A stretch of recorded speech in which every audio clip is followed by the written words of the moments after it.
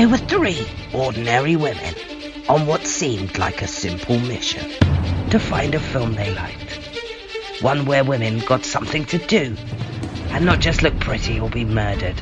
Which, to be totally honest, has complicated matters a bit. Welcome to Flicking. Yes, it sounds a bit rude. That's the joke.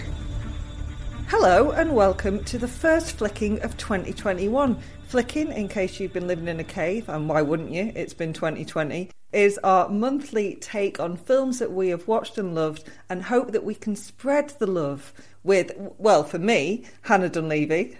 Hello. Hello. She's still warming up to 2021. And our resident film buff, Yusra Osman. Hello. Did you have a nice Christmas, Yusra? I did. It was smashing. I did nothing. I ate loads of food, had some drinks. It was perfect. What about you both? Yeah, I mean, I did all of those things, but I don't know that I'd describe it as perfect. But nonetheless, yeah, I mean, I ate a lot. I did a lot of nothing. Perfect considering the circumstances and that, you couldn't see family or anything. But the restful part was nice. I love your positive attitude, Yusra. I should have come round to yours for Christmas. Yeah, similar here, quiet. But Yusra, you inspired a Christmas present that went down a treat. Did I? I bought my other half a diamond painting crystal cat, and he's been painting with crystals, and it's hilarious. Is he enjoying it? He's loving it. It's very therapeutic. Amazing. Yeah, so sparkly. So, Mickey, you've chosen this month's film. What did you go with? I have. This month we watched what is probably the slowest road movie ever made, 1999's The Straight Story. It's the least Lynchian film David Lynch ever lynched, co-written by Mary Sweeney and John E. Roach, and based on the true story of Alvin Straight's 1994 journey across Iowa and Wisconsin on a petrol lawnmower.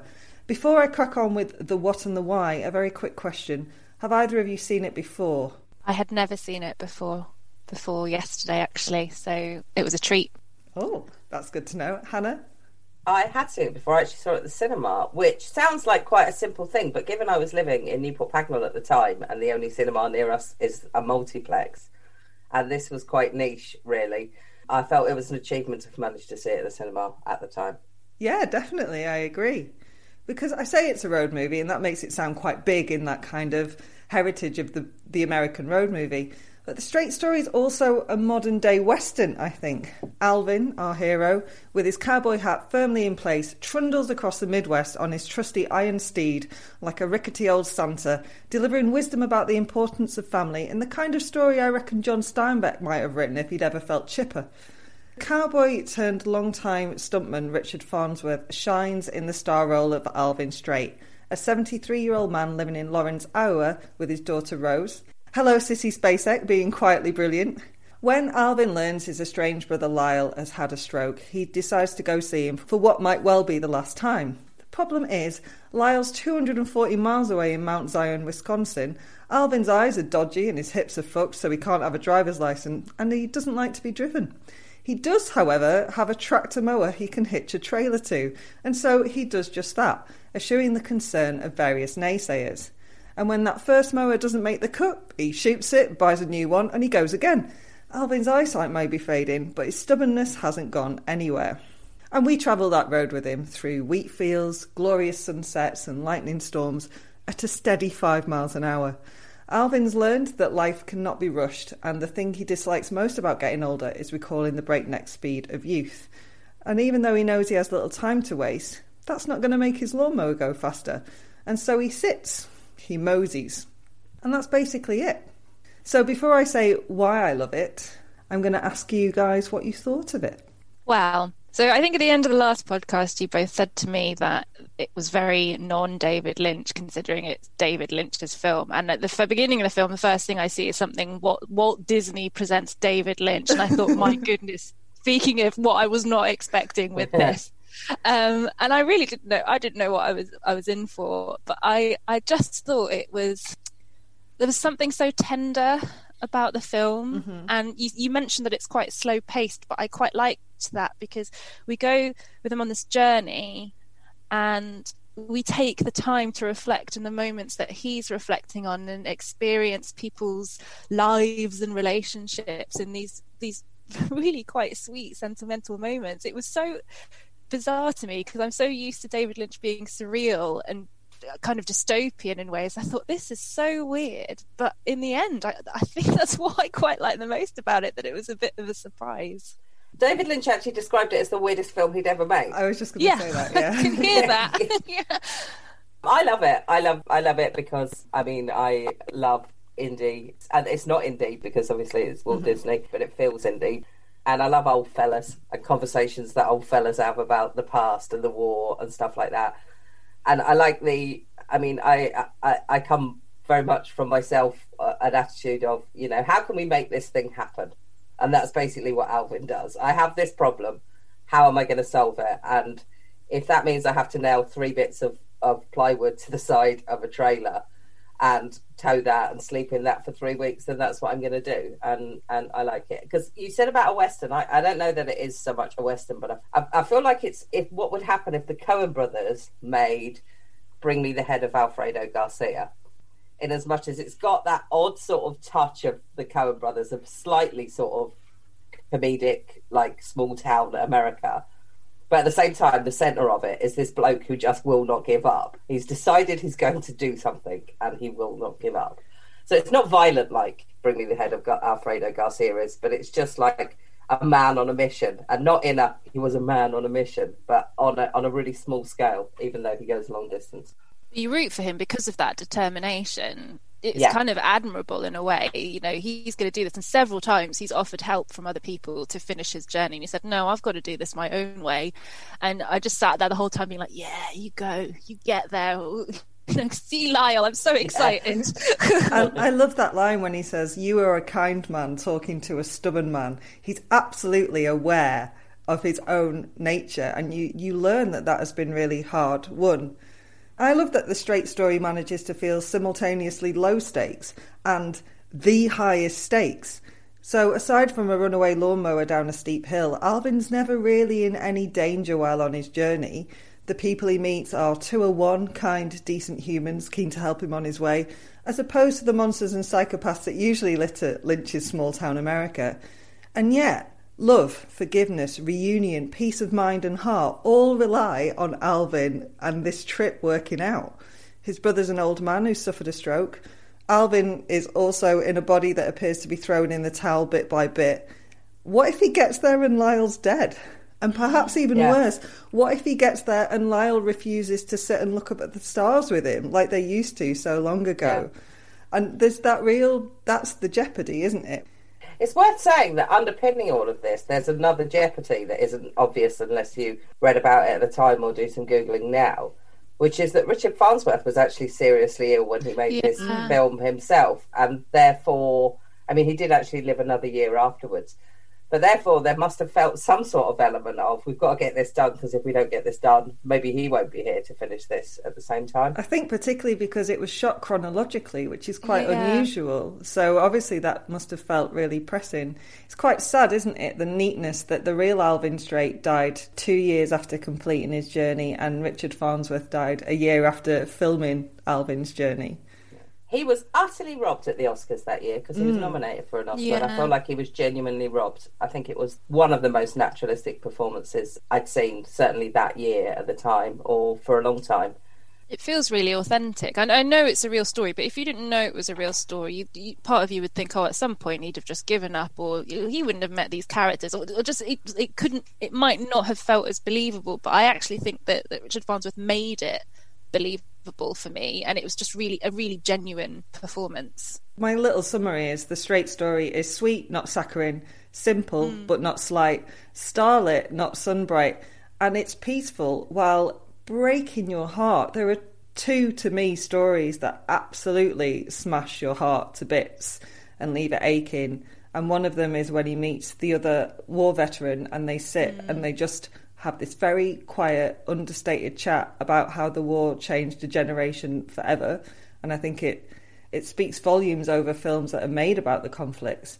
And also just that line when he's talking to Crystal, the runaway pregnant girl that he meets on the road, about his daughter, about Rose, who's played by Sissy Spacek. Just the tragedy of her losing her 4 kids is just, it's just it's there and then it's gone, but it stays with you. And it's literally, 2 lines and a shot of her looking out the window. Yeah. It has a lot of impact, and I think that impact stays with you as you get the kind of flashes of Sissy Spacek as the film continues. I mean, I was thrilled to see Sissy Spacek because she's brilliant. But, you know, even though she's not on screen as much, you still feel the kind of the presence and what she means to Alvin as well on his journey, and the whole notion of family, really. You know, the whole point he's going is because he wants to see his distant brother, and I don't know, there's something really moving about that dynamic, talking about families and relationships, which comes across with all the characters he kind of meets on the way. Yeah, it's quite conservative. Yeah. Well done picking that, Mickey, at the time that none of us can see our family. I can see my bundle of sticks, but you guys can't see your bundle of sticks, can you? Yeah, it's been a long time since I've seen my bundle of sticks. I think that image that you just brought up there, that bundle of sticks, that story, in pretty much any other film would be a bit like, oh, for fuck's sake, eye roll. But it isn't. No, I have to say, as someone who is dedicated with all of my love to Planet of the Apes films, in the remakes of the Planet of the Apes films, that's how Caesar explains it to the other chimps, by snapping one stick and then putting loads of sticks together and showing that he can't snap them. Which was first?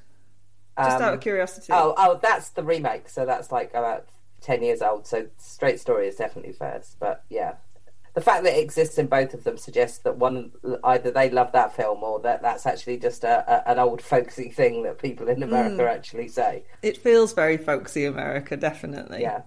Well, you say it feels folksy America, but I'm going to say that if there was a possibility that you could place a £10 bet on and then find out, Labrooks wouldn't take it, but then find out that whoever it is who directs Detectorists, if I could put a £10 bet on what their favourite film was, I would say this. Because it's really, really, really similar. That a lot of the shots of nature just going on, a lot of the open shots of fields and things like that. It's I bet whoever directs it loves this film.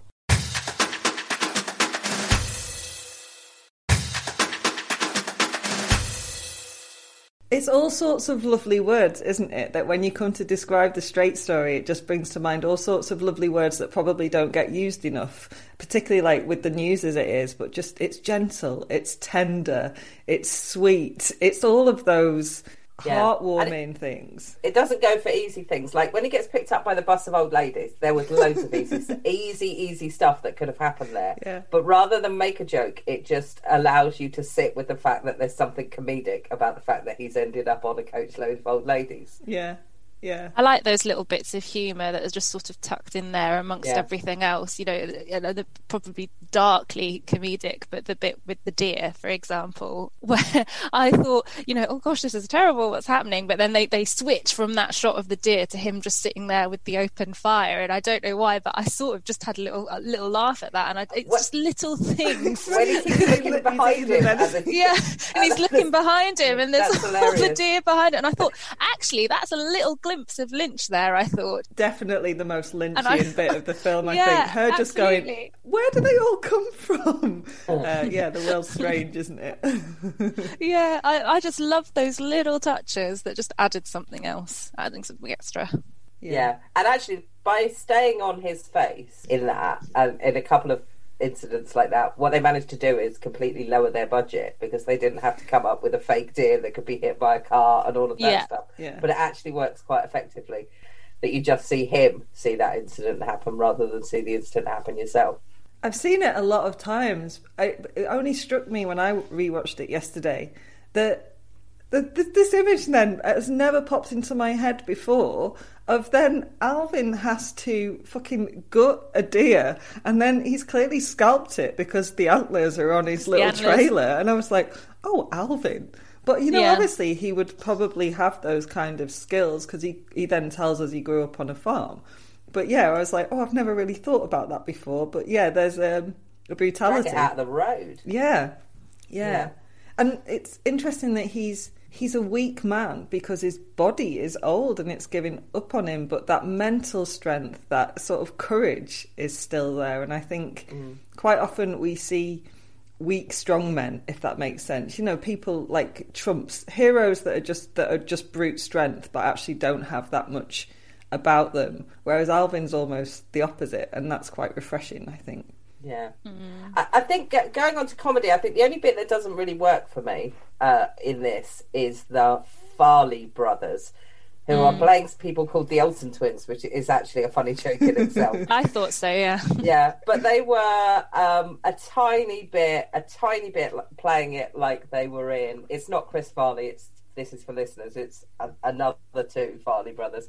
They were playing it a little bit openly comedically, but however, it was all entirely saved by that really Coen Brothers-esque plaster that he had on his face down there, which is just lovely. I was like, you could have actually amped down quite a lot of the big eyes you were doing in that scene and just done the plaster, because that was funny on its own. Yeah. Yeah. Can we briefly talk about the ending? I don't want to spell it out because the ending itself doesn't spell it out, but I think it's perfect.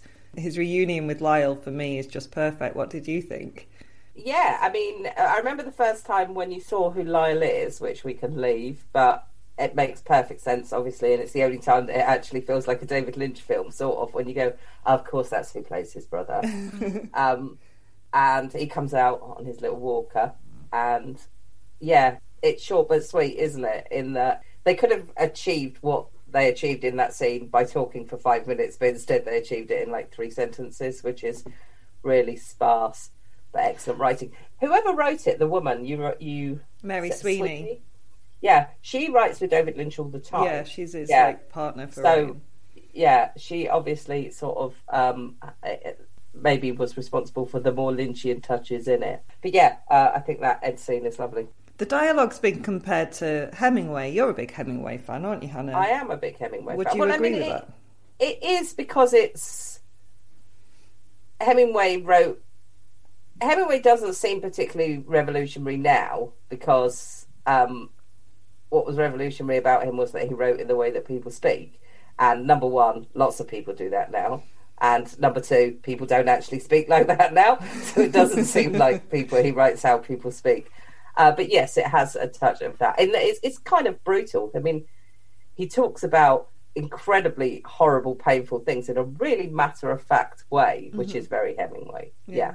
Yosra, what did you think of the ending? I did think it was a really good ending, and I think what I liked about it was that it follows on from what the film does, what you were saying, Mickey, not being saccharine, but still having that raw kind of feeling there, in ending the film with that same tone. And I can't describe it in just saying it was just the perfect kind of ending for the whole story and that whole journey that we've been through with Alvin. I just think it worked really, really well. And I actually can't wait to see it again now. I kind of feel like if I watch it again, maybe I'll notice something else or take something else away from it. I think on my second watch, or maybe like my third watch, I've seen it probably like 6 times. Not huge amounts, like as in Ghostbusters and Jaws and Jurassic Park, but enough. And I think in the first watch, you're focused on Alvin and probably quite a lot on Rose. And I think on the second watch, you do get to enjoy those background characters a little bit more, and, you know, the scenery and stuff, because, okay, I've got the gist of the story now. And I think one thing I also wanted to add, just to touch on, is that kind of whole package when we're going with Alvin on his journey is the choice of the cinematography, which is sort of simple but encompasses so much landscape, and the choice of the score as well, the music, which I just think is one of it. Every time that theme kept coming back when he was driving, I just thought that this is perfect. It just, the whole theme around it and how it looks and how it feels as you're going on this journey, it really helps shape that viewing experience. Yeah, tip of the hat to Angelo Badalamenti, who 1 composed the score and 2 has an excellent name. Yeah, great. Yeah. I also want to tip my hat to the brilliant eyebrow fringes. When Alvin and Lyle actually do get together, there's a gorgeous shot and they've both got eyebrows so long that they're coming into their eyes. I enjoyed that. Was it a hit then? Did we enjoy the straight story? Well, I enjoyed the straight story.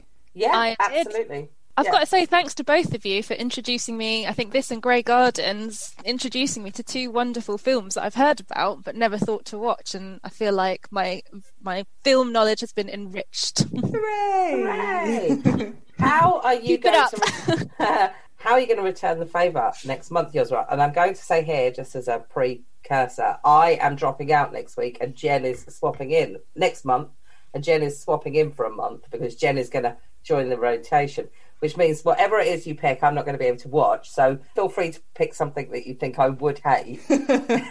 and so you can have a happy chat about it. But bear in mind, we have already watched Kindergarten Cop. I was going to say, wow. So I was quite stressed thinking what to pick after two such wonderful picks last time. So I've gone for just one of my absolute favourite films, which is called Mommy, and it's written, directed, and produced by Xavier Dolan. It's a Canadian film. It's set in a sort of fictionalized Canada where the government say that they allow parents who are struggling with their kids either for behavioural issues or because of finances to permit them to go into hospitals, the children, and be looked after in hospitals.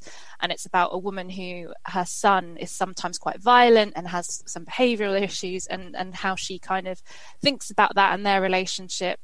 I won't give away too much, but it's just get the tissues out. It's quite an emotional film. But I might watch it anyway. I would recommend it to absolutely anybody. It's one of my favourite films of all time.